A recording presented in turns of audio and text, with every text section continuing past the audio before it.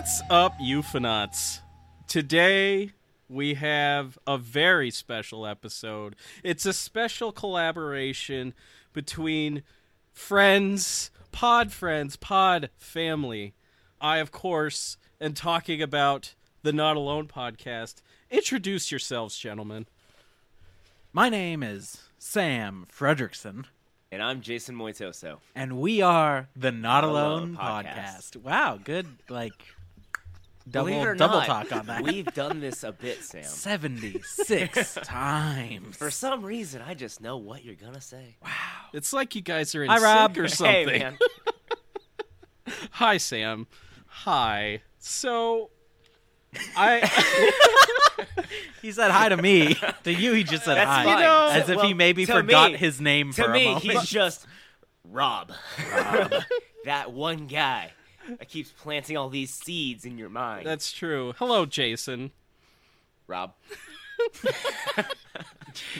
Let's get this thing on the road, shall we? Yes. So, today we're talking about the Gulf Breeze sightings, and we're focusing primarily on one man named Ed Walters, his experiences, which are just crazy. Totally crazy. Sam, if you had to give a reason why this case gained national attention, what would you say is the reason? Well, I would say it was Ed Walters himself. I mean, you have, in addition to the full-color photographs and the supposedly advanced testing that went on to authenticate these photographs, really, Ed is just such a colorful character that it just made good news. It just made a good story for the day. It really did. And I mean, we're talking about Gulf Breeze. So, Gulf Breeze, Florida. We're in Florida. We're at the top of the Panhandle right now, right across from Pensacola. It's a relatively young city we're talking about. It's only about, at the time, around 5,000 people that live there. It was established in 1935, and it was incorporated in 1961, which is also the year of the Betty and Barney Hill abduction, which is one of the most famous abduction cases. Jason, how do you feel about that case? I know nothing about it. Yeah, Jason doesn't know a whole lot about it. It's good. Yeah. So when we cover that, I'll give you a heads up of what I think about it. Which we were going to do last year around this time, but then Chris ended up doing it on his show. Yes. And so we decided not to do it on ours, which is fine. That happens. Totally fine. It's interesting that this city was founded in the shadow of the UFO. It really was. Sure, we'll call it that. In the shadow of UFO. Coincidence? I think not. I think not. There are two kinds of people. Those who believe in coincidence and Jason. Oh, wait, no, shit. Those who don't believe in coincidence and Jason is what I meant to say. I mean, that's a perfect descriptor right there. And also, this had been 30 years since the actual first widely reported abduction case, which wasn't Betty and Barney Hill. It was actually of a Brazilian farmer named Antonio Villas-Boas, who he was plowing a field at 1 o'clock in the morning for whatever reason. I guess that's just something that you do in Brazil. During the witching hour. Yeah. Oh, yeah. Yeah, we're in the witching hour. And a UFO lands in his field. They abduct him. They do some stuff to him, which we won't get into on this episode because it gets, it gets kinky and all that stuff. But Physical. But I'm going to derail us as much as possible. That's fine. Jason's job. That's what you're here for, Jason. Absolutely. Perfect. But, it'd been exactly 30 years, actually. The month before Ed Walters' first experience marked the 30-year anniversary of Antonio's experiences. So, Ed Walters, a very interesting individual. He grew up in Jacksonville, Florida, where he studied architecture at the local university. And after graduation, he established a very successful construction business that employed over 200 people. It unfortunately went belly up in 1964. The building trades kind of hit a bubble, and just the bottom fell from underneath it. So Ed decided to pack up his family, which included his wife, Frances, his son, Danny, and his daughter, Laura, and they moved to Costa Rica for 5 years, where they ran a really successful coffee plantation.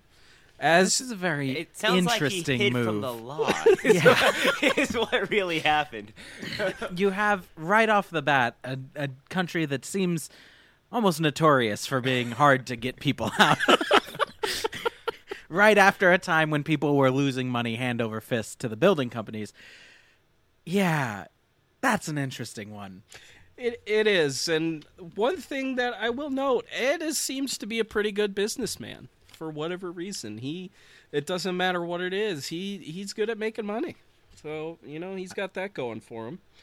I don't trust businessmen. That's fair, Sam. That's fair. Sam, who do you trust? Only myself. Are you sure? Because you have been noted on multiple occasions on previous episodes of my podcast as being a disinformation agent. Only myself. Wait a What? second. Maybe I like Rob's podcast. Who's the disinformation agent? Yes. What? Oh, that's right. I remember now. The book club. Yes. You have also been noted as being a disinformation agent. You know who the Rob, only so one- you can't really pull that card. You know who the only one that hasn't been? Let me do it right now. Jason, you're a disinformation agent. What are you talking Boom. about? Welcome. We're all disinformation agents. Nah, you stop that. Welcome to the group, Jason. Ugh. All right. Still haven't read that message on Twitter. Absolutely. So, in 1980, the family moved back to the States. They were concerned When it was safe. about their kids' upbringing. They wanted them to have that American upbringing, as most American parents probably want for their kids. And Once the money was cleaned Yeah. and laundered. Yes. Yeah. I'm sorry. I'm done. No, now. you're not. No. This is we're just on page 1 here. We're to page 1. So, Get your snacks. Settle in. they move first back to Corpus Christi, Texas, and then finally settle in Gulf Breeze, where they had been living for roughly 7 years. So our story begins on the evening of November 11th, 1987. Ed's daughter Laura was hanging out with some friends in the neighborhood, and Frances had just left the store to pick up some ingredients that they needed for the evening meal. So Ed was by himself in his front office, working on housing plans, and his attention was drawn toward a 30-foot tall pine tree in his front yard, where there was a light shining through the branches. He watched it for a few minutes before he went to his front door to get a better look of it, and from the doorway he could actually see that it was a blue-gray object that looked like it was composed of, like, numerous UFOs. Like, these were UFOs poorly stacked on top of each other, because there was a larger UFO stacked on smaller UFOs below it. That just makes me think of the Great British Baking Show. I mean, That's a bad bake, Mary. it is. Bad bake. It has layers. Sorry, I was trying to imagine what it looks like, and I'm just I imagining Paul Hollywood standing there. Now I'm just You've got thinking- wait. Distinct layers. Jason, bring up the notes. There are pictures in those notes. I know. I'm looking at them. But he's imagining without the notes. He sees these pictures. I know he's seen these pictures. He just wants to believe his own little thing. So It looks kind of like a muffin. it does look a wee with- bit like a muffin. It With does. like a cherry or something on top, or It's a a good bake. strawberry. Its structure looks like a muffin, while it looks like it's also consistent with a disco ball almost, just given the color, the blue-gray color. If this thing started spinning in a circle, I'd probably dance right underneath that thing, especially if it's dropping beams of light down. I'm totally there. Every night when I walk my dog, I don't anymore, but I used to. For probably 6 straight months, I'd walk my dog and I'd listen to that song from the Saturday Night Fever soundtrack, Night on Disco Mountain. Oh, yeah. Where You already know what I'm talking about. And I would conceptualize what it would be like to have a disco alien movie. And I think that's where we are right now. I think that's what's going on. I can feel it. We're definitely there. Now back to that blessed Veterans Day, which you forgot to mention. I guess you don't love the veterans like we do. Yes, it was indeed Veterans Day, and Ed decided to run inside and grab his Polaroid camera. Ed used this on job sites to take various pictures for whatever you use those for on job sites, and he just started snapping picture after picture after picture of this thing. He snapped 4 consecutive pictures in a row. When he started to do that, the craft started to lift up. He captured one really great photograph of this UFO, like, right on the edge of a tree, which later we'll talk about. Bruce Maccabee really loved that photo, but we'll talk about that in a little bit. Ed was struggling to make sense of what he was seeing. He first described this thing as like a movie prop, only this was no movie prop, dang it. There was no way this was a movie prop. That's a direct quote. This was no movie prop gone astray. Yes, exactly. How fortuitous that he could distinctify that for us. Yeah, I appreciate Ed Walters and his basic distinctions. It's very much appreciated. He estimated the size of this thing to be about 35 feet tall and 60 feet wide, and later he realized that those numbers were dumb, and he changed it to a smaller set of numbers. Yeah, that's huge. That is an apartment building flying through the air. Yeah, and we're talking about a UFO on the road. Like, it would be taking down the tree. Yeah.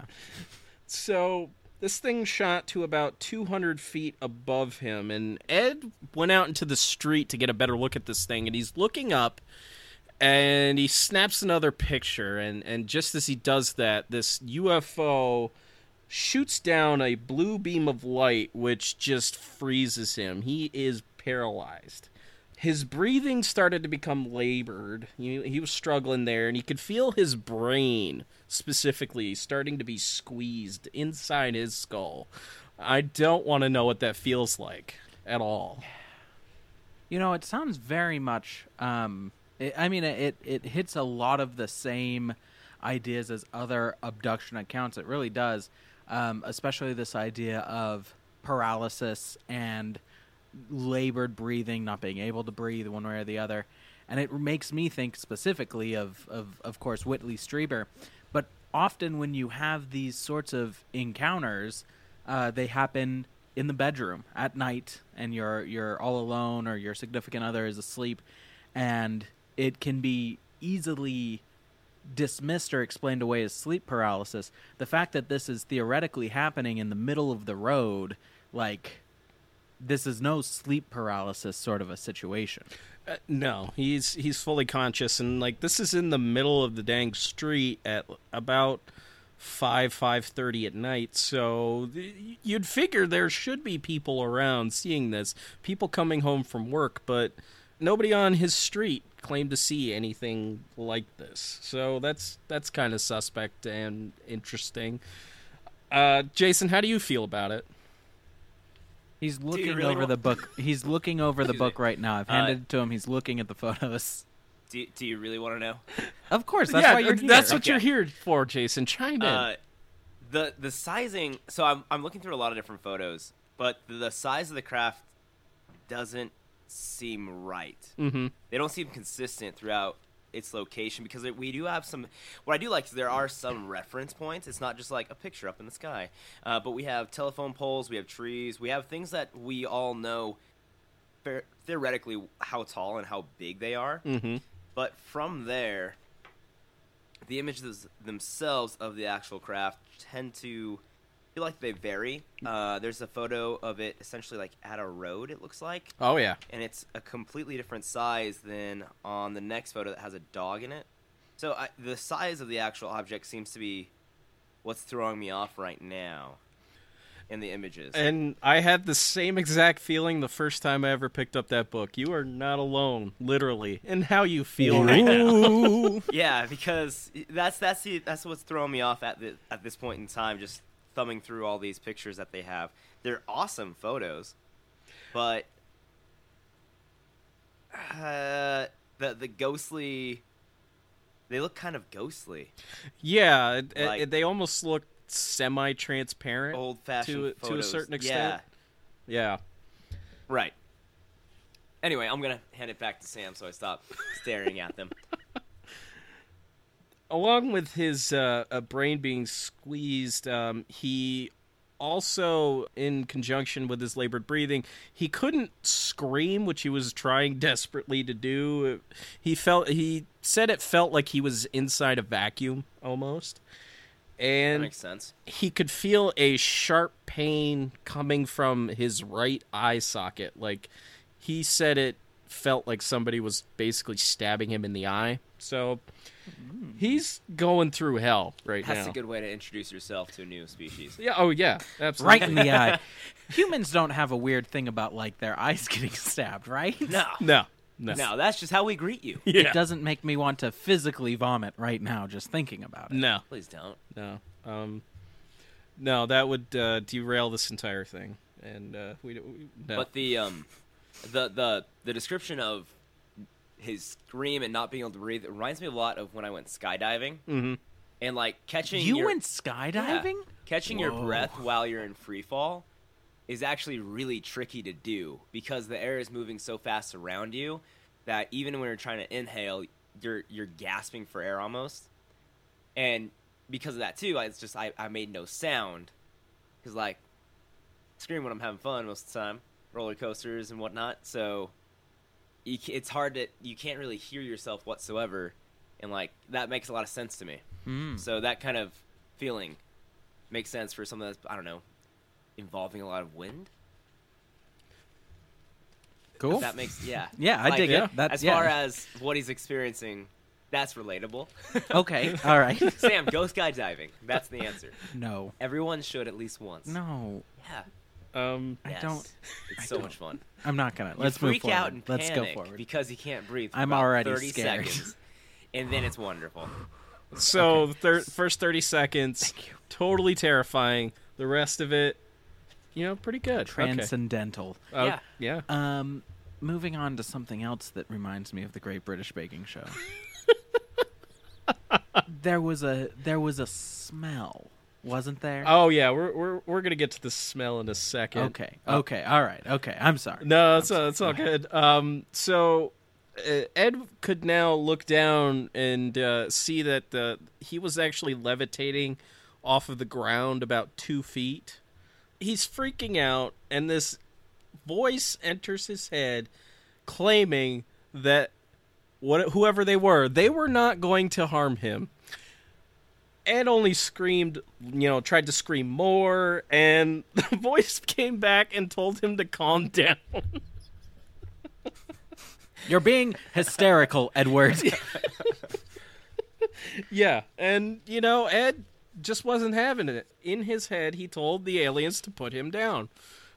He's struggling the entire way, and all of a sudden, this strange smell starts to manifest within this blue beam that he described as a mixture of ammonia and cinnamon.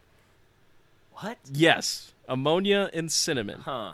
And Okay. and the thing about this smell is that there's almost kind of a direct correlation to what Whitley Strieber said the aliens smelled like, because he said that they smelled like this organic sourness, molten cardboard, and cinnamon. So there are some kind of interesting parallels there. And it should be... Aliens like their spices. Yeah, kind of, clear. like... That's just so weird. Making a snickerdoodle. Yeah, and it should... How... It should... What was... Sorry, I'm going to interrupt you. no, What go was for the it. time between the Gulf Breeze incidents here and Communion Strieber. or Strieber in general? That's the thing. Communion was published earlier in 87. Ed's encounters happened in later 87, so there's a chance that he could be kind of stealing, parts of Whitley's story for sure. But I don't know. So, but it came out. Both of the books came out in 87, though. No. Or okay. No, I see. So Ed's the experiences. The flap happened in 87. Yeah. After that, but well, and I'm sure we'll get into it. Go ahead. Sorry. No, it's all good. The smell burned and stuck to the back of his throat, and this vibration began to pass through his body. The aliens continued urging Ed not to resist. Ed's response, he boldly proclaimed, "Screw you." That we should all be so brave. Yeah.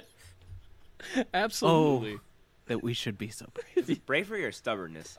Yes. I think it's true. a combination of both here. It's fair. Totally fair. I just love this image of a man, it's almost religious and metaphorical in its own sense, of a man being confronted with something beyond his understanding, and instead of feeling any sort of innate desire to bow to it or to accept it as a higher being than him, he simply tells it to F off and get out of his house. You gotta do what you gotta do. Yeah, he's a damn hero. That's he is. It's just he's the hero of the human soul. Is what Ed is. He really is. The voice changed to a more pleasant female tone, which these tones that he's hearing, he describes them as a combination of a computer-like voice, but that was also deep and guttural at the same time, which that's weird. Yeah. Shall we all try it? Nah. No, I'm good. No, I'm oh no, that just makes me think of Full Metal Alchemist. Oh no. The aliens just keep at it, and Jason's just making this face right now. It's beautiful. What's going on in your head, dude? I'm it went from that to Cortana. That was the shift. What Cortana happens from Halo 1, the original. What happens if this all happens in 87? Yep. And then 30 or 25 years later, Siri and Cortana and all of these digital assistants come out, and one day Edward frickin' Walters gets the new iPhone 4S, and he goes to activate Siri, and it's the same voice that he heard all those years ago. I told you I'd be back. We're digging deep here. You are ours. Okay. All right, go ahead. So, after this female tone comes into his head, his mind is starting to become filled with visions of various breeds of dog. Me too. Yeah. Gotta love the pups. All day, every day. Good boys. Oh, yeah. And these were breeds of all different sizes and shapes, and he said it was someone was manning a projector and somehow getting it to transmit inside his head. So, you got that going on. Eventually, the UFO is done with Ed's shenanigans. They drop him to the ground, and it shoots up into the air, just leaving him laying in the middle of the road. A few minutes later, Francis pulls into the driveway and walks over to him, asking why the heck he was lying in the middle of the road. She is suddenly hit with the ammonia and cinnamon stench and basically says, what is that smell? And let's just remember that ammonia smells essentially like cat pee. Yeah. So what she finds is her husband laying in the street, reeking of cat piss and a sweet fragrance. Oh, yeah. Yeah, Ed's been... Experiment gone wrong. Was it alien abduction, or did he go to the strip club at 5 p.m.? Would you go to the strip club for happy hour? I don't know. But Ed Walters seems like the kind of guy. He's middle-aged. He wants to get things done earlier, okay? I respect that. Nobody wants to be out that late. No. Nobody. No, not at all. Ed leads her into the house, tells her exactly what happened to him, and he's kind of freaking out. He's a little scared.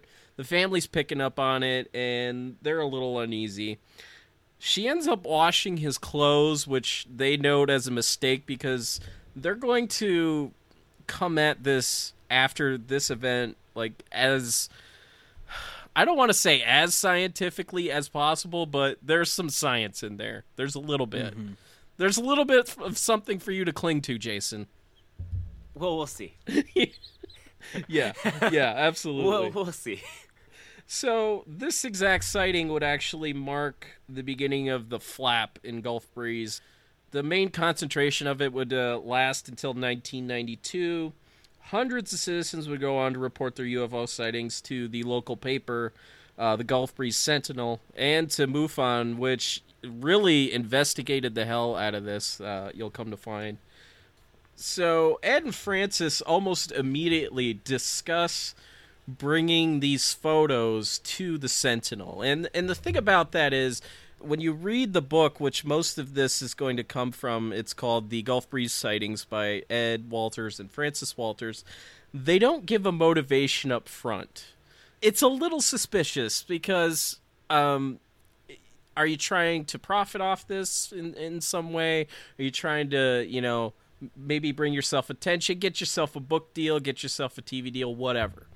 Always. Yeah. So that's kind of suspicious. But when we look at it, I think, maybe, I could be wrong, but technically, didn't he publish them anonymously first? Yes. Or sent them out anonymously? And the other part of it is that, like, even just on the 11th alone, again, this first day in what would be pretty much a 5-year affair in Gulf Breeze, like...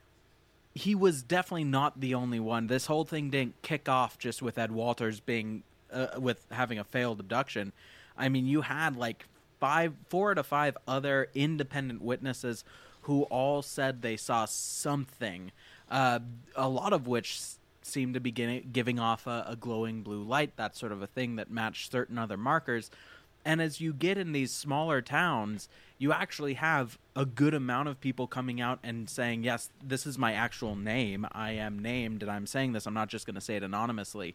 And basically inviting people, not only, of course, to ridicule and all of that, but to come ask them and come talk to them about it as well.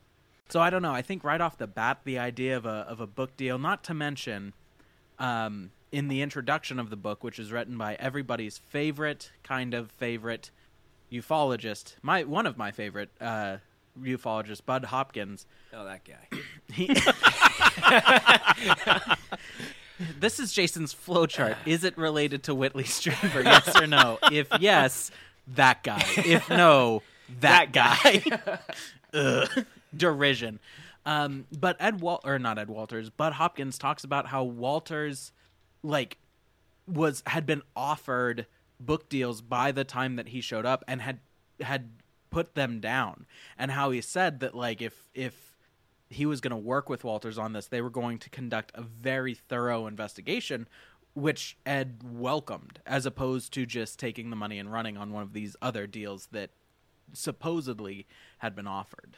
Yeah, and it's kind of interesting that Bud Hopkins himself wrote the introduction to this book, because Bud Hopkins really doesn't play that big a part in Ed Walter's story. There's one moment where I believe Bud is actually in town conducting an interview with another abductee, and he just rolls up into the Walters household, and it's almost like he's a celebrity to a certain extent, which in the UFO community he kind of is, but that's totally I could totally believe that too. He definitely shot down book deals up front. And another thing to note, if this was about money, Ed did have money. He wasn't poor by any means. I mean, he had a house with a pool. He had most luxuries that a lot of people wouldn't be able to afford in the 80s. So he's definitely not hard up for money of any kind. I just found it really strange that, right up, it's maybe 10 pages later that he says, I want to bring these to the Sentinel to see if any other eyewitnesses would come forward. It's like, state your intentions up front, dude. That's all I'm saying. That's all I'm saying. Yeah, but you also while you did have, you had Communion and all of that, like we had mentioned, just been published. And you had more of, like, the UFO abduction idea being more prevalent in society. It wasn't as, I would say, ubiquitous as it is today. Right. To the point of, like, I can still see, especially, it does make sense if he's a guy who had and we joked, but it's probably not an illegal building corporation. It might have been. No. But, like, had a successful company, left, came back, had another successful local business. Well, I mean, there's a lot of money in coffee beans. Mm-hmm. Mm-hmm. Are you implying what I think we're implying? I drink a lot of coffee. Oh, I'm talking about cocaine. No, All right. So, no, we're not. Just like usual, on different pages. Different pages. I don't know. It makes sense. I agree that, like, it's important to state your intentions up front because you don't want that retroactive criticism of, like, well, why didn't you? It was still such a new territory, but I can definitely understand why he would have chosen to be anonymous at first. Now, that doesn't explain all the weird incongruities with the story later on, though. Yeah, and and if you have a successful business and you have a family you're trying to protect, you definitely might not want to go around town saying that you are the kooky guy that took UFO photos, for sure. Even though what we'll come to find is that Ed's really not that great at staying anonymous. Right. He gets found out later, but eventually, Ed and Francis, they talk this over and decide that they're going to bring these photos to the Gulf Breeze Sentinel, and it's specifically to their editor, Dwayne Cook. Ed gives the photos over to him, uses the pseudonym, quote, Mr. X, and claim that Mr. X? Yeah. It's not he's a professor, so. Yes. And I'm Charles Xavier, and these are my UFO photographs. And, and the thing is like, Ed's not subtle about this. He's claiming that Mr. X took these photos on Ed's property. I'm like, that's kind of iffy, but okay, Ed. Sure, we'll go along with it. I was at Ed Walter's house. Have you ever seen his house? It's huge. He's so rich and successful, and everyone loves Ed Walters, and that's where I was taking these photographs. Absolutely. So he brings the photos to the Sentinel on the 17th. They're published in the November 19th edition of the paper, along with a letter, which I actually have here from the book. So I will read it. It's short, so here we go. To whom it may concern, on the night of November 11th, I took the photos you now see before you.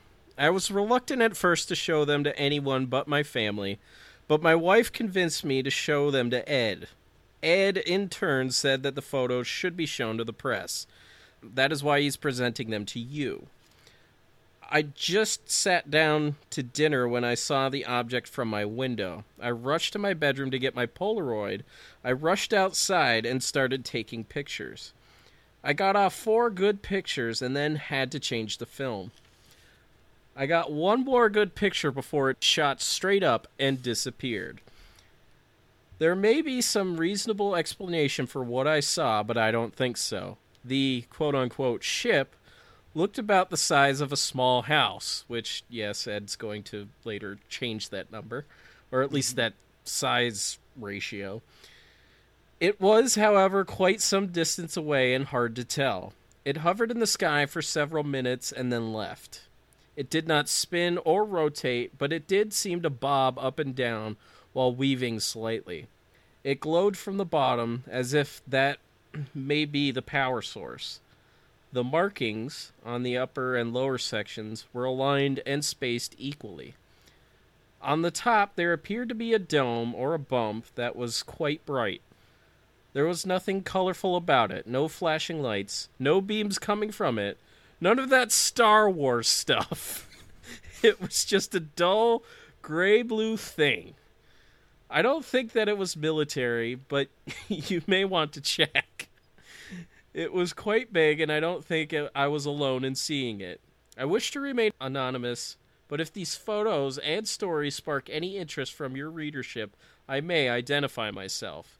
I am a prominent citizen of the community and need anonymity at this time. I know what I saw and would feel much better if I knew I was not alone. Woo-hoo! Thanks, Ed Walters, for the name drop. Let me reassure you that this is not a hoax. I saw what I saw, took pictures of it, and have given these pictures to you. I wish I could come forward, but cannot. For while I have nothing to gain, I have everything to lose. Thank you for your time and understanding. I love at the beginning. It's like asking for a friend. Yeah, exactly. I'm not talking about myself, but like this other dude. Yeah, exactly. He took these photos, you see. This is the "You've Got a Friend in Me" letter of UFO photos. So yeah, it definitely is. It literally makes absolutely no sense. No. It's great. Like, No. why would this other person, out of everyone, their wife would be like, you should talk to Ed Walters. That guy. You He's know. smart. Have you seen his house? It's real big. It's over on Everyone the hill. likes him. He's got a pool. Yeah. And but just like the idea that he's like, I talked to Ed Walters about it and like this and that, and these were taken on Ed's property. And then in the letter, I was sitting at my table looking out my window. I grabbed my camera and ran out to my front yard. It's like, okay, Ed. Sure, you're quotes. getting, yeah, Ed, you're sketchy, dude. Like, and you could tell kind of what he was trying to do. He's hiding what he experienced, but he's leaving some details in there that, for him, is going to confirm what if other people had seen this object, that these telltale markers are there. And one of the things that he notes is that this UFO seemed to bob up and down. Mm-hmm. So, like it's held by like a fishing rod or something. Exactly. Exactly. The publication of the photos did bring forth new eyewitnesses who claimed to see UFOs conceivably at all hours of the day leading up to Ed's sighting. At 2 a.m. that morning, Mrs. Zamet, she didn't want to use her first name, was woken up by the sound of her dog growling. She picked up the dog and was drawn outside for whatever reason. And she sees this UFO and described it being very similar to what Ed had seen. I believe it was MUFON investigators that actually showed her pictures of the ones that Ed had taken. She said that it looked very much like it and that it was projecting a blue beam of light into a nearby canal. Upon seeing this, though, Mrs. Zamet ran inside immediately, fearing that the craft was going to come for her dog. Okay, all right. Yo, I get that. I get that. It's funny, right? But let's talk about this rationally. First off, she didn't say her first name. How many Mrs. Zamets are there going to be? I've never heard this name in my life. Exactly. But secondly, it's really interesting. And granted, I sometimes get morbid, intrusive thoughts about people hurting my dog, and it makes me so mad. And so I can understand that. But at the other point, is it not very interesting that her mind immediately went to they want my dog? Yeah. And Ed Walters was shown theoretically projections of different kinds of dogs. And as we will see, Ed has a dog who is active in this whole thing. I don't want to sound like I'm even making fun of this when I say maybe they're here to check out dogs. Yo, dude. We heard you like dogs. I want to see your dogs. Well, and I'm just going to allow myself to be out there on this one in the spirit of Ed, because if you think about it as well, the dog provides a way of looking at humanity and its interaction with the world around it, and how it took this great fearsome predator and over the years domesticated it. And maybe that is some component that the aliens can use to understand us better, is our relationship to our pets. So maybe they were there for the dog. Yeah, I figured they were just there to yo, for some reason, all these humans like dogs. They we got should know more about memes. dogs. They're gonna That's have our memes. in. That is our in. Yep. The dogs. The dogs are it. Did you guys never see the Scooby-Doo Alien movie? I didn't. No. Like No? like No, Scooby man. versus Alien? No, it sort of. It wasn't like a versus, but Okay. two of the aliens was a dog owner and her dog. No, I did not see that. It was awesome. It was I believe one of my it. favorites. I believe it. But yeah, man, they're here to just be dogs. It's gotta be it. It's gotta be it. Man. The dang dogs, man. You know, they just. Are there dog abductions out there? We need to know. Alternatively, if there are dog abductions, which I would put money on that there are, perhaps they are done to study the physiology of the dog, in which they can then implant members of the alien society into our society, undetected, as dogs, as they have done Yeah, with like in Men in Black. humanoid beings. Yeah, this is some. Is that in definite Men in Black? Yes. Yeah. The dog Okay. Frank. Well, Yep. I thought I was being original. My bad. No. Sorry. There are no original thoughts, Sam. It's True. okay. It's okay. Yeah, man. Gotta be it. Gotta be dogs. There were other additional sightings. There was one kind of dramatic one by a man named Jeff Thompson at 8:15 that morning. He saw an object hovering near the Oriole Beach Elementary School, and it kind of just shot up and hovered for a second before it just sped away. And then, interestingly enough, minutes later, 2 jets actually flew right past him and in the direction of the UFO. So maybe it was in pursuit. We don't know, and we won't find out. The military in this case is not really forthcoming with anything, and it should be noted that there are a couple of airbase, Elgin Air Base somewhere. I think it's right around Pensacola. And they actually had a test wing out there, the 96th test wing, and there's a naval station out there too. So there's definitely some military activity going on in the area. So You don't say. yeah, we can't rule that That's out. so interesting. But you Yeah. have your age-old chicken and the egg scenario. Are the aliens there because of the the testing grounds, and they're trying to keep an eye on what's going on, or are the testing grounds there because there are aliens in the area, or then Jason's hypothesis, are the testings or is the military the aliens? We'll never know. Okay, so like the last one where you're claiming that's my accusation. Yeah. Accusation? No, it's more like, are people just mistaking UFOs with Yeah, no, that's the what I'm military saying. testing? Is it Yeah. new military and military technology are the aliens? Because it kind of sounds like you're saying the military is ran by aliens. I am saying that. I'm not saying it right now, but I am saying it. Just wanting to clarify where that line is. Yes, military. The aliens have infiltrated, and they've been running this thing since '52. So that's where we're at. That's where we're at. You know. I figure they'd be better at it. If that's the case. Yeah, no, I completely agree with you. They should be. The most promising sighting that day came from a man named Charles Summerby, and he was out walking with his wife, Dari. It wasn't in Gulf Breeze. It was near this place called East Bay.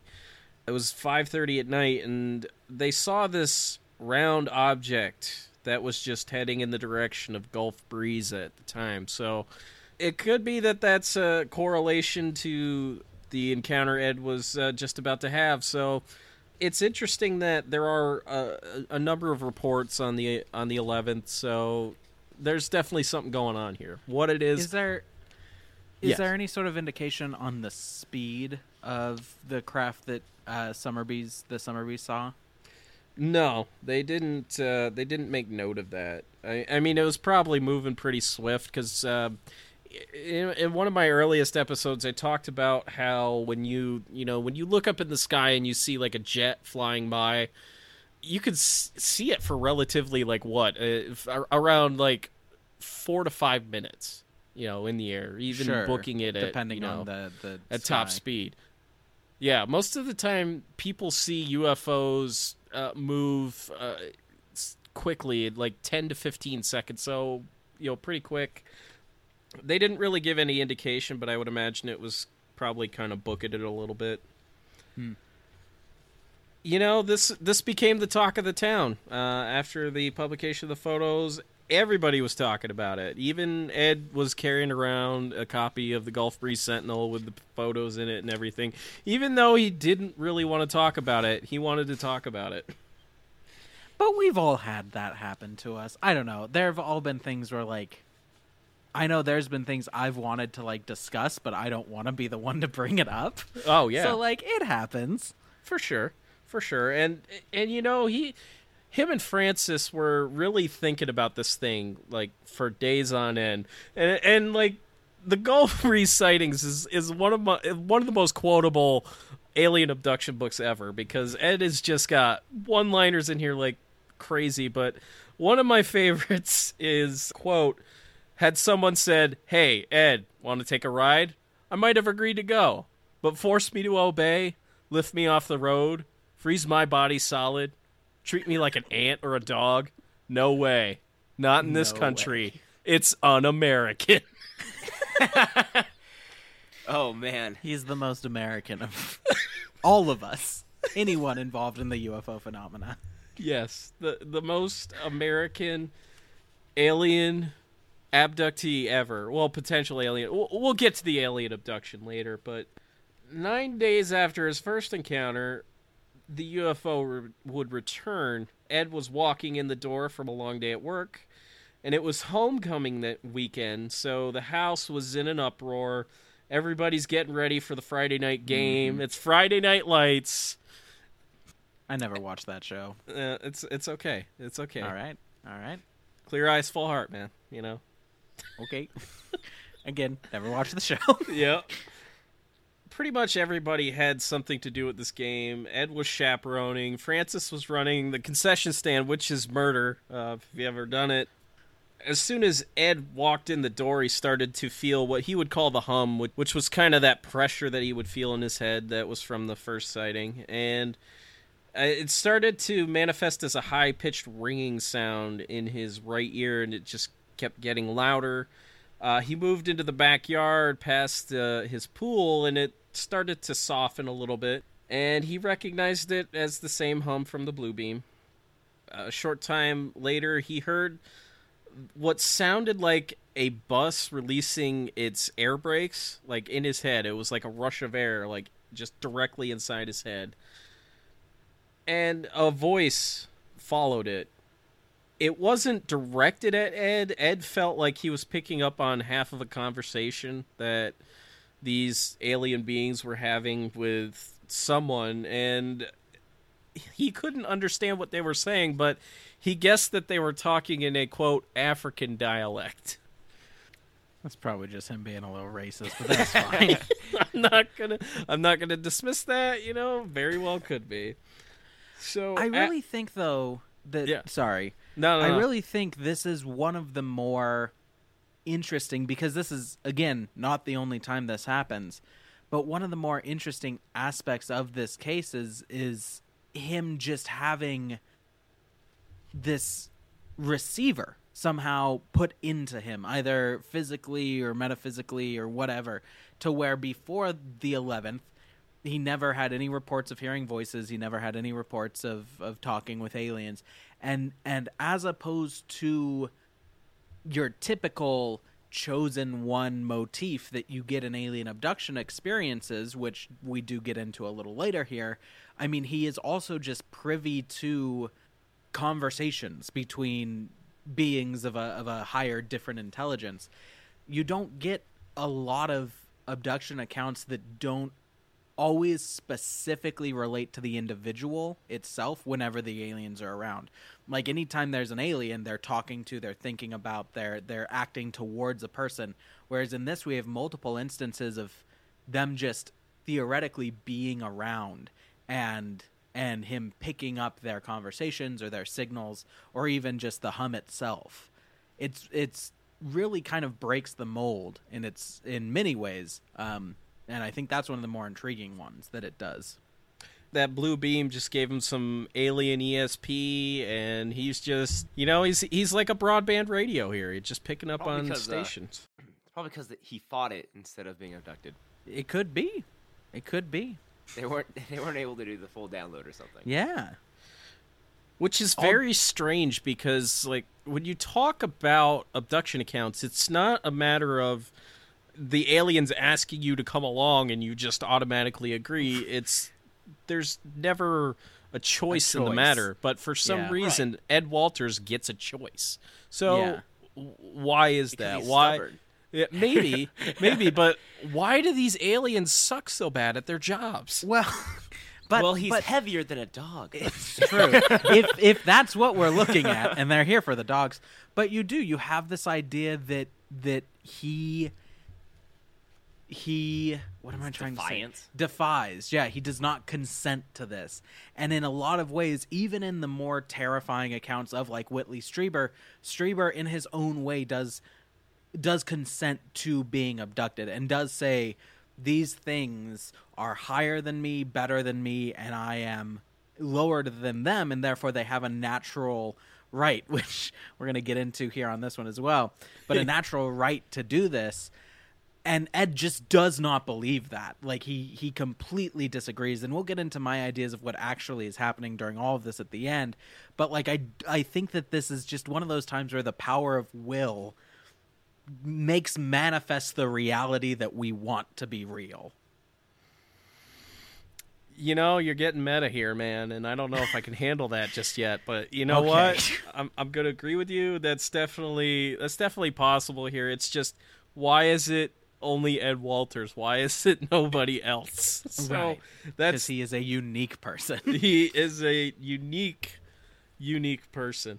After Francis and Laura left to go to the game, Ed went outside and he was confronting this UFO, and he would do this multiple times. The rush of air again entered his head, and he could see this speck of light really high up in the sky, and it just fell at a really fast rate. And a loud voice boomed in his head and said, basically for him to come forward. It was so loud that he ended up like it felt like it blasted him against the brick walls of his house, and like he bit his tongue. The aliens are telling him to step forward to be taken on board. He's resisting, as always, and he asks the beings what right they have to do this, and they simply just say, "We have the right." What right this is, I don't know. A lot of people are going to point to the Eisenhower Treaty, which I don't think is real, but, you know, that is what it is. I think I have specifically referenced that, if not in episodes of Not Alone, like referenced this in response to the Eisenhower Treaty, and just how you do have alien forces telling them that there is a legal authority that they have to abduct to abduct human beings. Yes, and Ed wasn't having it. It's un-American, damn it. So he has his camera in hand, and he takes photo number 6, which is one of the most iconic. It's actually the cover photo to the paperback edition of the book. The aliens tell him not to do that in 3 different dialects. One of them is a male voice, the other's a female voice, and the other's a male voice that's speaking to him in Spanish. Aliens, Covering all the bases. Oh yeah. They know Ed's been on Costa Rica. They've got everything covered here. The UFO kind of shoots out of the way of his camera, just trying to avoid it. And the beings try a different tactic this time. Instead of showing him visions of dogs, they're showing him visions of naked women. Well, if we can't get your best friend, go after your lust. Oh yeah. I don't like you saying that word. Ugh. Made me feel bad inside. Sorry. So he apparently wants you inside a box for this one. You know, he wants to keep you contained. He doesn't want you, expressing yourself. That's not right. It's Are we un-American. talking about aliens? or No, are we talking me about... to you, I Yeah. think. Oh, okay. And I'll be the first to say that's un-American. It's un-American. Ed was not buying it, though. He just kept raising that camera, taking more and more photos, and UFO, finally tired of his crap, just shot up and shot away. So that was the second encounter with the UFO. It's so zany. It's almost it almost borders on slapstick. Yeah. This idea of the I really like the image of literally the dialogue in the book is as the spaceship comes down, Ed says he raises his camera and starts snapping pictures, and the voice just says, "Don't do that." Yes. and then another voice comes in and says, "Please don't do that." And then you get the Spanish voice. It says like "Los fotógrafos es prohibido" or whatever. Yeah. I don't know. I don't speak Spanish, but what? Yeah, "Los fotos son prohibido." Yeah. That is what the aliens are saying. Yeah. It's like you're in a freaking Disney ride, and you have the one announcer that's like, "The taking of photographs and video recordings is not permitted on this ride." And then you have "Los fotos son prohibido" on this alien abduction. I just don't understand. I don't either. These, I think, are some of my favorite aliens, just because while they're terrible... bad at their job. Yeah. They're just, no, don't do that. Okay, I guess he took a few. Dang it. I told you not to. Exactly. These Where's are... your dog? Like, I Where's that good assume boy? that these aliens are pulling in, like, they're middle-class aliens pulling in minimum wage. You know, they just got stuck with this job. There was nothing else available, and they were given the task of abducting the most unabductable person ever. Unabductable. I like that. Unabductable. So... the media attention this case was getting was starting to ramp up. There were TV stations that were starting to cover all the sightings and He keeps such. providing all these sweet photos. Oh, yeah. What do you expect?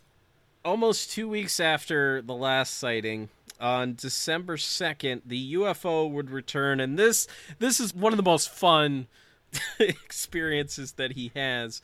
So clearly they realize they haven't figured out that he'll just keep taking more photos. Yeah, of them.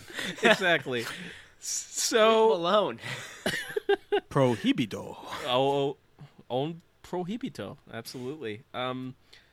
So at 3 a.m., Ed was woken up by the humming sound, which he thought was his pool pump. Damn old pool pump. It's just he didn't turn it off. What the heck, Ed? This hum is soon replaced by the sound of a baby crying, which Ed notes that he does not have a baby in the house. Oh, good. Well, but if you think about it, I don't have a again, child. the sound of a baby crying is something that is primally programmed into the human race. Like, it's something that we have a visceral reaction. Anybody, even if it's not your child, like anybody in a grocery store with a crying baby, you pinpoint it and you feel strongly about it one way or the other. Yeah, airlines have really helped me with that. Yeah, exactly. It's essentially a lure. The same way you lure a fish with something shiny or some bit of meat, you lure a human into the proverbial woods with the sound of a baby crying because it's in your instinct to react to it one way or the other. Or, 3 rows back. Yeah. I'm trying to sleep. It stirs some emotion.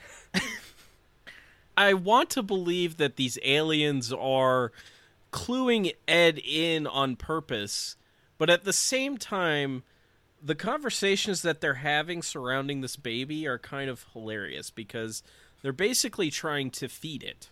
So the voices are talking in Spanish the entire time. So, maybe this is targeted at Ed again, but they talk about how the baby wants some milk, but all they have is bananas. And all they're giving them is bananas. It's like Ice Age. Yeah. So, here are Leche. So here are some highlights from the dialogue. Female voice. She wants some milk. Male voice. If they don't give us something other than bananas, I'll... And it cut out right there. Female voice. Hush, they'll hear you. Then the male voice says, essentially, son of a bitch in Spanish. All right. Hijo de puta? Do you think he got more bananas? What are we going to do with all these bananas? These dang bananas. We That's don't all need they're these giving them. bananas, we need some milk. Baby It needs milk, and all they reminds got me- are bananas. So It reminds me of when Lucille Ball told everyone that she could intercept Soviet transmissions due to the metal fillings in her teeth. yes, yeah, exactly. Because it sounds like an episode of I Love Lucy. And It really Ricky's does. shouting in Spanish, and Lucy's like, "We need this bananas." This poor baby is having to endure this banana fiasco. What poor baby? What's a hypothetical baby? Is it a literal baby? Who knows? It's insane. I feel like they just have a really bad soundboard. That's what the problem is. They've got all these weird sounds and a projector, and they're like, maybe this will work. Yeah, Is this maybe the right if he button? thinks he's picking up on our conversations, he'll be more inclined to want to participate. I don't know. We have a Yeah. banana. The banana one. Say that again. but We louder. need milk. Are they offering a trade? Is this it's the worst trade deal? Do you- In the history he'll of trade trade you. deals. So he'll trade you this baby for some damn bananas right now. No deal. So Pass. Sorry, Howie. Not doing it. So Ed had actually purchased 2 guns in between sightings, encounters, and That's not one that good, he Noel. kept in his truck, and the other he kept by his bedside table. So he kind of did this, like, I don't know, secret agent thing where he's like slipped out of bed and onto the floor, and he's reaching up to grab his gun. And as he puts his hand on the gun, the voices stop. He hears the rush of air, and it's the hum, and it's come back. And Ed started to move throughout the house. Secret Agent Ed, he's on the loose looking for alien beings that might be in the house. He takes a peek out the back door to check on the family dog, which they just keep outside all the time, which is a I Do hate they, that. even, do they even love their dog? Why would you even get a dog to just leave it outside all the time? Yeah, exactly. It's a Spitz named Crystal. It's almost like the dog is a lure, because as soon as he, peeks out, the UFO descends and hovers over their pool approximately 100 feet in the air. Ed quickly ducks back inside, and you guessed it, he's going for that damn camera. They're impervious to bullets, but they... It's like the T-Rex and the goat Oh, yeah. in Jurassic Park. Oh, yeah, Yeah, okay. the goat- I'm on board. Yeah, the feed, the lure. Yeah. Except it's a dog, which makes me sad. Oh, Yeah. that is sad. Anyway, busts out his camera. Oh, yeah. He Situation busts like. out that camera. He peeks his head back outside. The craft is drifting to the east, and it demands that Ed step forward now. Secret Agent Ed went into full sprinting mode, moving from windscreen to windscreen, taking picture after picture. And with the camera in one hand and the gun in the other. Like, can we get more American right now? Can we get more American? No, we cannot. No. So the two just kind of play this cat and mouse game for a little while, and then the UFO shoots off. Ed comes to the realization that the hum that he thought was his pool pump was really from the UFO. So, like a madman, he unplugs every appliance in the house that gives off a humming sound. So he'll know if the UFO comes back. It's that early warning detection. Mm-hmm. So he unplugs everything and then just goes back to bed. So this conceivably happens within the span of like less than 10 minutes, because Wait, what? yeah, because according to him, he was woken up again at 3:30. So the first incident was at 3. The second Whoa. one now is 3:30. Whoa. He calmed back down and Yes. went to sleep in maybe Yes. 20 minutes. That's the most unbelievable part of all of this. Exactly. And this time, Crystal lets out one single solitary bark, because Ed was relying on this dog to also be an early warning detector. But Crystal Well, you didn't can't see... detect what's not there. No. And maybe if you And treated she the dog detected better, it, so... treat the dog better, maybe it'd be more agreeable to that. So he picked up the gun, he picked up the camera, made some verbal threats in his bedroom out loud to the aliens, because it's pure Ed. And he goes over to these French doors that are in his bedroom. He pulls back the blind to see if he can see the UFO, and standing right at the window is a 4-foot-tall figure that Ed described as wearing a boxy metallic type of armor that covered the majority of its body. It wore some kind of helmet that covered most of its face, with the exception of one area that revealed a set of black, wet-looking eyes that just kept staring at him. And in its right hand, it carried a silver rod, which, is something that we hit on over and over again in abduction accounts. Mm-hmm. Aliens just seem to have these silver rods that they like to use, so... It's their magic wand. It is their magic wand. Okay, but first, before we go too much further, so a boxy suit. Yes. Isn't that also fairly reminiscent of, like, space and robot pop culture stuff at that point in time as well? Kind of. Like, the interesting thing about it, like, Ed noted that it kind of had a shine to it, so it looked like it was made of metal. At the end of Whitley Strieber's experiences, when he asked for quote-unquote confirmation, there is a being that is standing right next to him while he's in bed, and it's wearing a double-breasted suit, but it's not a double-breasted suit. It's made out of cardboard, which is just weird. I mean, hey, you gotta do what you do. You can to look your best. Yeah, so like they really appear to like really boxy outfits for whatever reason, but every alien that Ed encounters in the entirety of the book is wearing this kind of armor. Okay, and I mean, makes sense that they're here to visit. They have to go grab all that film. Mm-hmm. They do. Yes, we can't have that just floating around. No, they're getting too much press coverage. They're not down with it. And that silver rod is also, like you said, it happens time and time again in reports, but specifically, if we think about Whitley Strieber, as I do every day, that silver rod... I'm so sorry, Sam. That silver rod was used to implant images into Strieber's mind, specifically about the end of the world and like your child is in danger. They should have got the blue beam upgrade. Yeah, because that's all they need now. Boop. Beam it in, Scotty. I mean, what kind of modem are they running? Because it's 87, they got to be running the modem. Even before this is pre-internet, but this UFO seems to be like it also seems to be as terrible as the aliens that are driving it, so I don't know. They needed to upgrade their whole situation. Real crappy aliens. Yeah, these are the aliens that all the other aliens like, we just gotta get rid of them. Yeah. Where are we gonna send them? Send them to Ed's house. Oh, yeah. Ed will just take photos of them. You know that coworker who just messes up everything every time they get close to anything? That's these aliens. Yep. What are we talking about? I'll tell you after this. Okay. And eventually you just say, okay, so-and-so, go over there, do that, something that you're not, even if you mess up, it doesn't matter. I think that's what this is, but then it ended up mattering in its own weird little way. It did. And the moment Ed sees this boxy roboted alien, he falls backwards. This alien just keeps staring at him. Yeah. This alien just keeps staring at him, unfazed. Like, Ed reaches and points the gun at it. It's still just standing there, staring at him. And I don't move, it can't see me.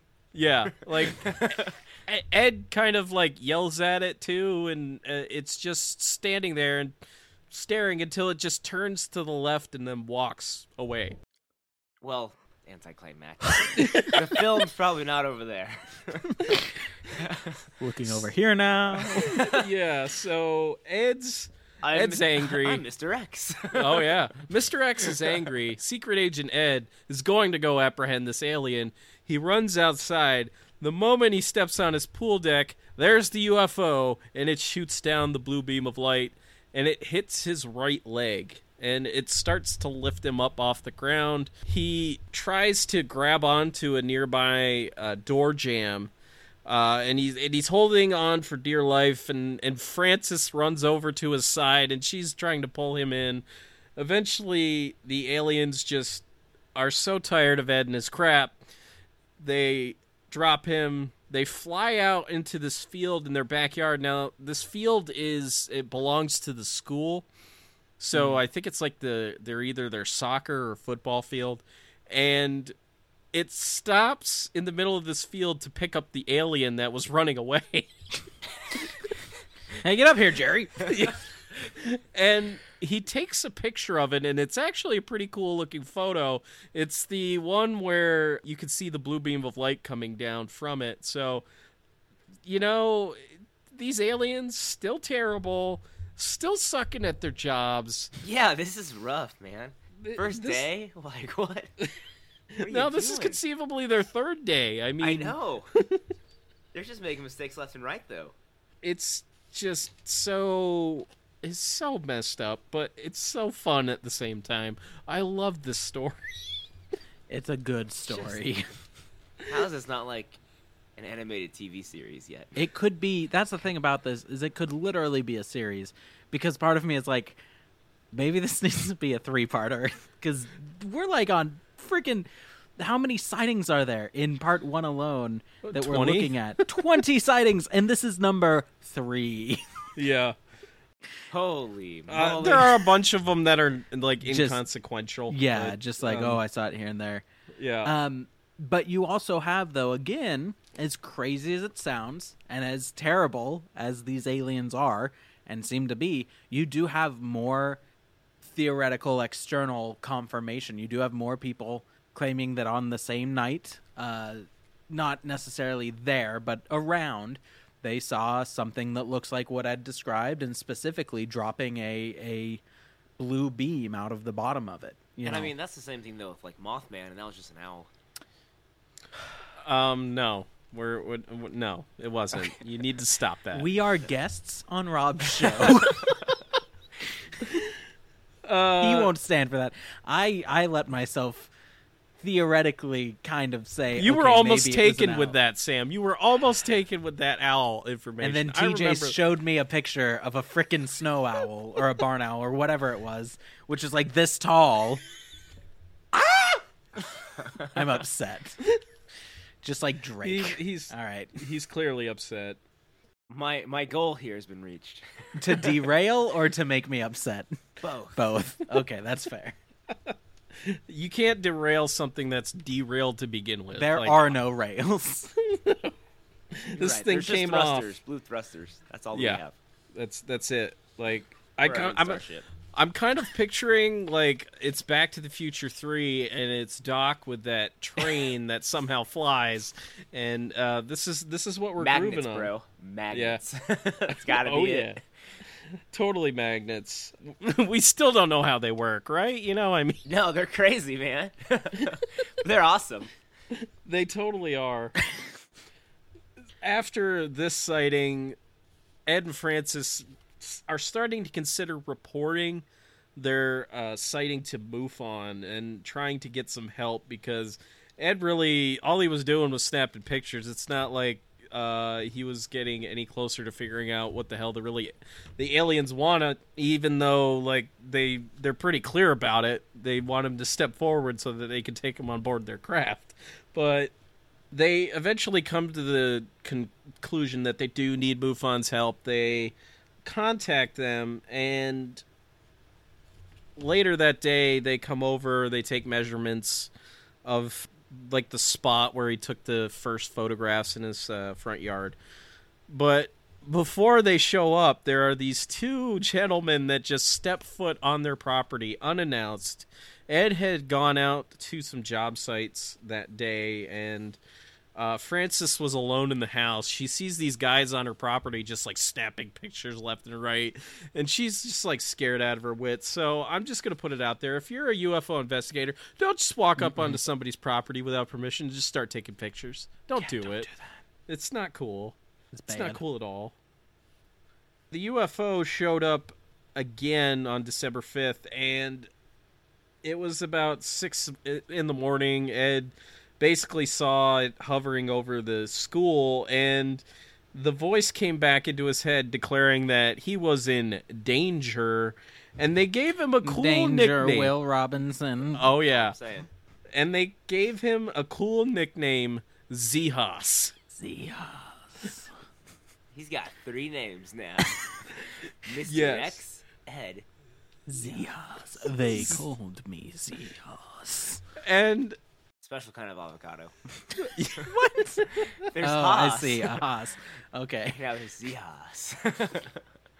And the hilarious thing here is, like, months later, I want to say it was in 1988. I don't have the exact day, but this woman wrote to the Gulf Breeze Sentinel because they had been reporting basically like weekly Ed's, sightings. He's and got stuff. his own column now. Yeah, pretty much. Edge place. Pretty much, which is not any place I want to visit, but No. this one woman basically said that maybe the aliens are saying Zehaas, which is a Spanish word that means eyebrows. Oh, And if you Alright, look at sucks. photos of Ed, he has some very prominent eyebrows. that's just disrespectful. That's just rude. So, like, either these aliens have a sense of humor or they just don't care. I'd say the latter. Yeah, I tend to agree. Oh, man. Lord. One of the most startling sightings happens on December 17th. It's about 2 hours after Ed goes to bed. His vision becomes filled with like a white flash. Like, it just turns completely white. And through strained vision, he can see that there are 3 humanoid figures standing by the bed, just staring at him, because that's what these things do. They just stand there and stare. And he could see shadows from beyond the bed, like, moving forward. He tried to scream, but he couldn't get anything out again, like, inside the blue beam. But he could actually move. And he was in the process of sitting up, and he hatched this plan to where he was going to grab one of these alien beings, and he was hit with a really loud sound that he described as being as loud as if you were standing at the base of a waterfall. And it was really debilitating. But the thing is that it was mixed in with this, what he said sounded like a reel-to-reel tape being fast-forwarded. So that's just weird. Ed, he's regaining his composure, grabs the damn Polaroid camera, and he rushes outside. Against Frances's wishes, she wants him to cut the crap. And I don't blame her. I'd want the same thing. So Francis thinks that if we just ignore it, they'll leave us alone. Is that what she's thinking at this point? Or Maybe. I don't know. I don't think she really believes that, but she's just like, it was nothing. Just go back to bed, Okay. We don't need to do this. So Ed rushes outside, takes another photo of with the camera, and the object was hovering about 30 feet in the air, and it started to dump this steam and liquid onto the ground, and then it just moved toward a group of trees and disappeared. Ed would later collect this liquid in a used butter tub. Spread it on your toast. Oh yeah, it's gonna taste great. So minutes later, another bigger UFO appears, and Ed is in secret agent mode, running from windscreens, trying to take photos of this thing. And at one point, he experiences a white flash again, and then he kind of just like blacks out for a few minutes. He thinks this is like a missing time episode, but realistically, maybe the aliens were just tired of his crap, and it's just like, yeah, white flash, we're done with you. We just want some rest, Edward. Yeah. We don't have to do this every time. Exactly. So when he regains consciousness, he finds that his camera is like, there's no film in it for whatever reason. Wow. They finally got it. Yeah.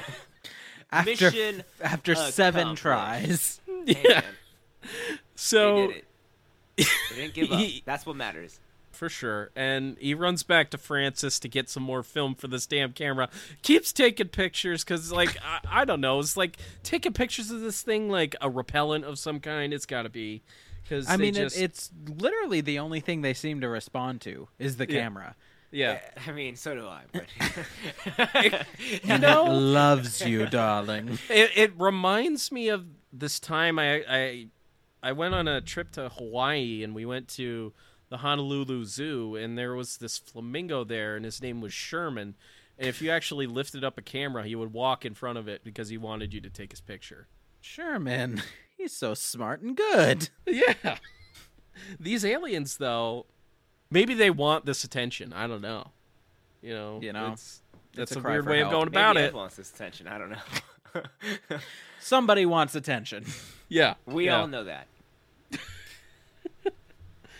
He has a few other inconsequential sightings. One time when he's working on his pool pump, takes another picture. There's like 3 objects in this one picture. Later that day, he goes to the Gulf Breeze Sentinel and basically tells Dwayne Cook that he is Mr. X. Which, if Dwayne is not thinking that he's Mr. X the entire time, he is an idiot. Yeah, if he's an editor of a newspaper and it took him this long to figure that kind of stuff out. Yeah, I have no faith in That in newspaper him. is probably needing to be edited again. Yeah, but through because he exposed himself. Whoa. Yeah, poor choice of words, but I'm. Let's going be with careful it. there. Yeah, We don't want to slander the good man.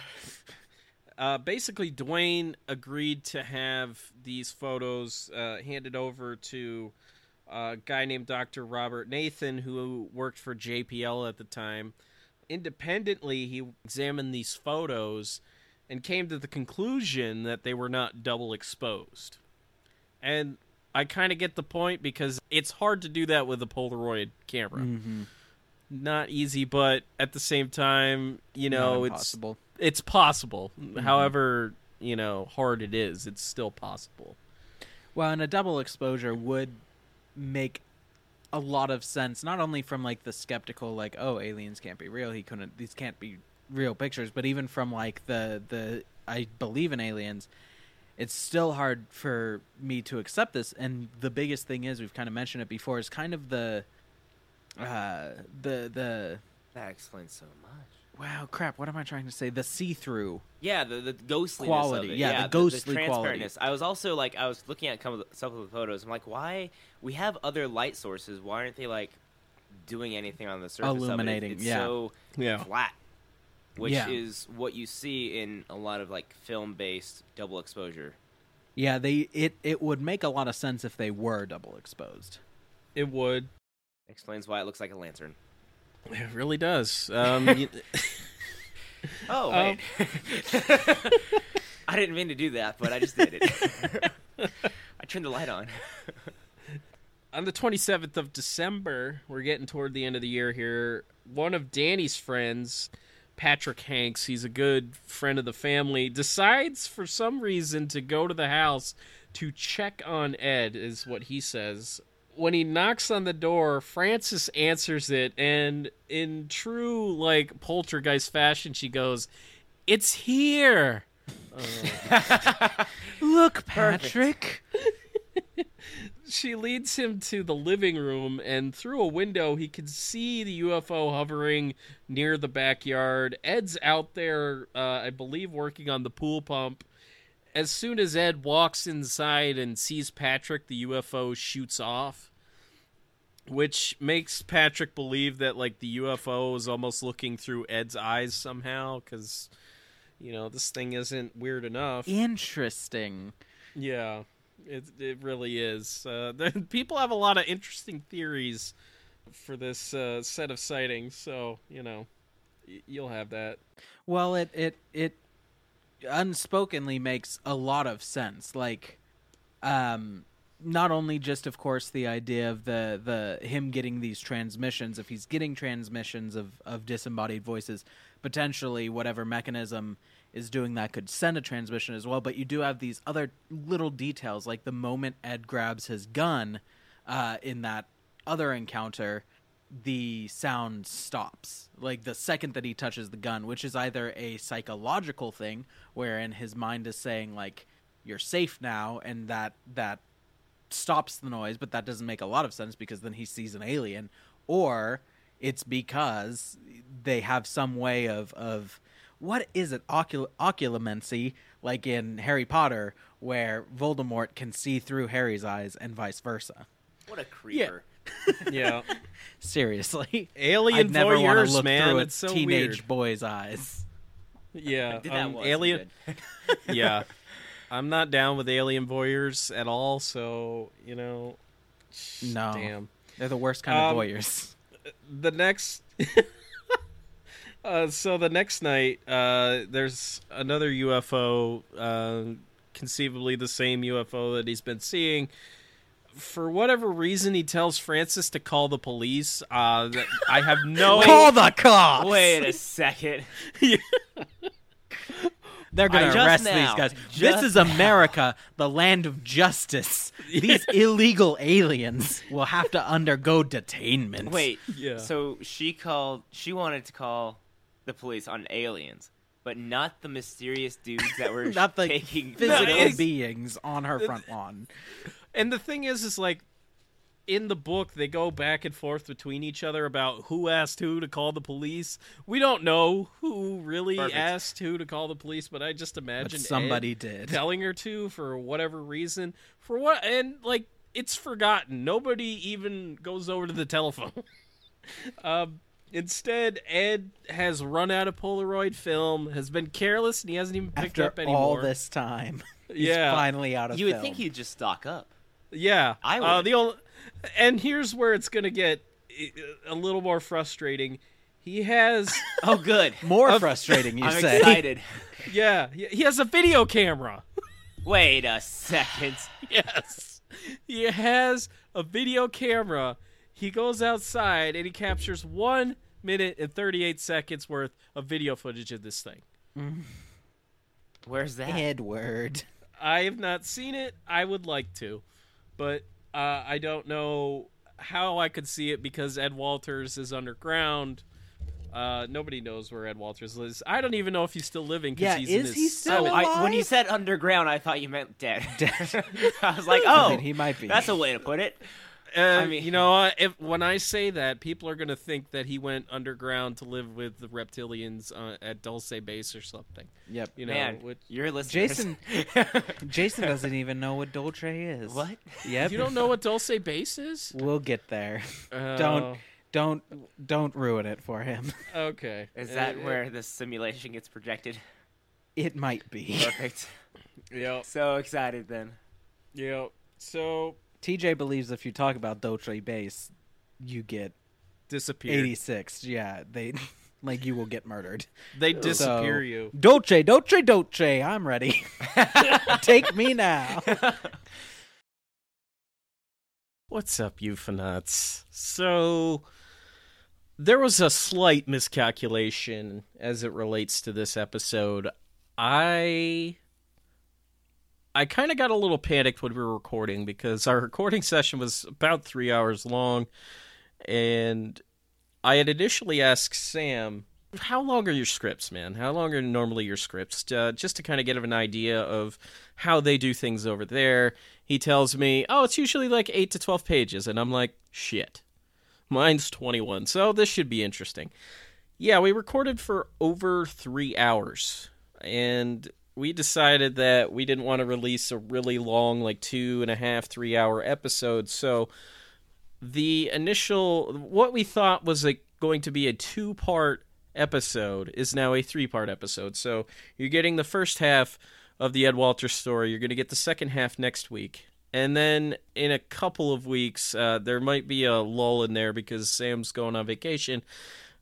We're going to talk about the aftermath, the hypnosis sessions, and just kind of how everything went down after that. So this is going to be a fun 3-parter. If you really enjoyed this episode, you're going to get more of it next week and in the episode after that. So you got that to look forward to.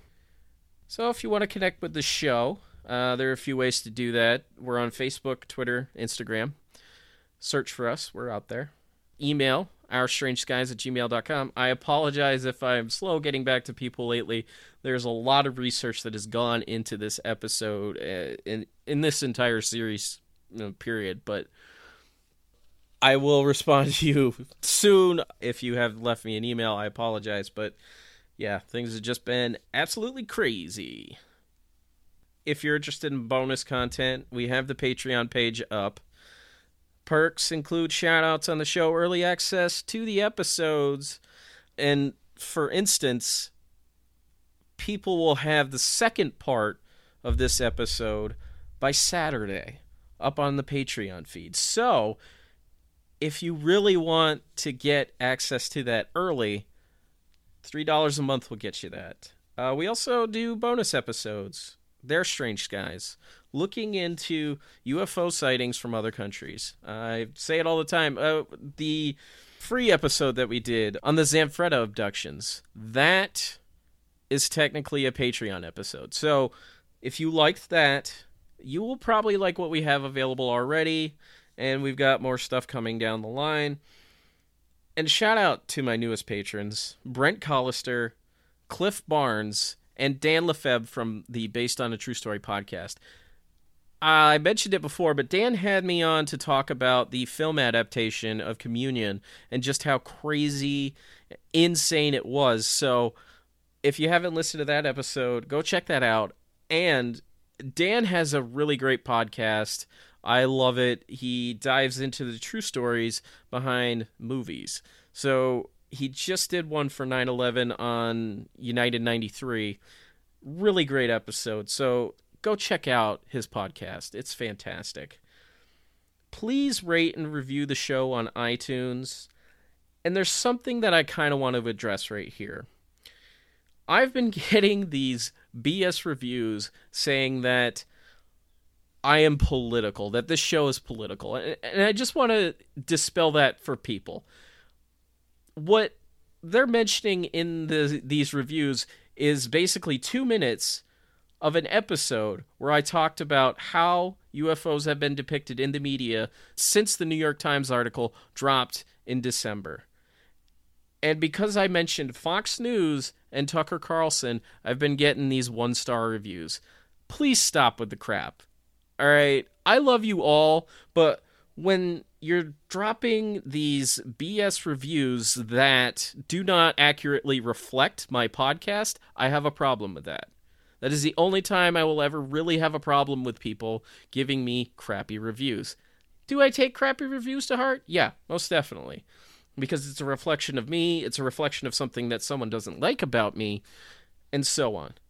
But when you do not accurately represent my podcast, I have a problem with that. So I want reviews, but I don't want inaccurate reviews like that.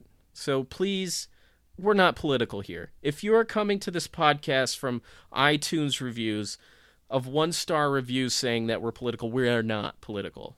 It was a brief mention on an episode, and that was it. So that's where we're going to leave it.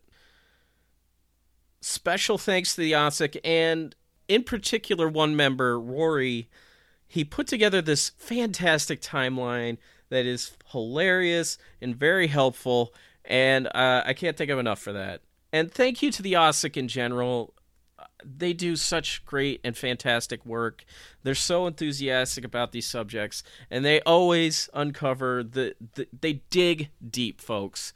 And you're going to start to see that in the remaining episodes of this year, which, if I'm going to peg it right now, we're going to finish up Roswell. We're going to do our 65 to 67 series, and then that'll probably be it for the year. So you've got a lot of great stuff to look forward to. I'm just going to put it like that. If you're interested in merch, we got the TeePublic store, and I always forget to mention it because of just how I write it in my notes. We got a lot of great designs up there. The great Desdemona has made many of them. Tessa Brown made our main logo design, which you can put on a shirt or a notebook or anything really over there. And here's a cool thing. We did this podcast with Sam Fredrickson. That's Sam Fredrickson's sister. So support Not Alone, support Our Strange Skies, support Tessa Brown. Yeah, that's right. So, our theme song was composed by Shane Yoder over at PutThemInASong.com, and as I've said, Tessa designed our logo, so the usual there. And finally, don't forget to look up, because you never know what you'll find in our strange skies, or on the streets of Gulf Breeze, Florida. In Gray We Trust.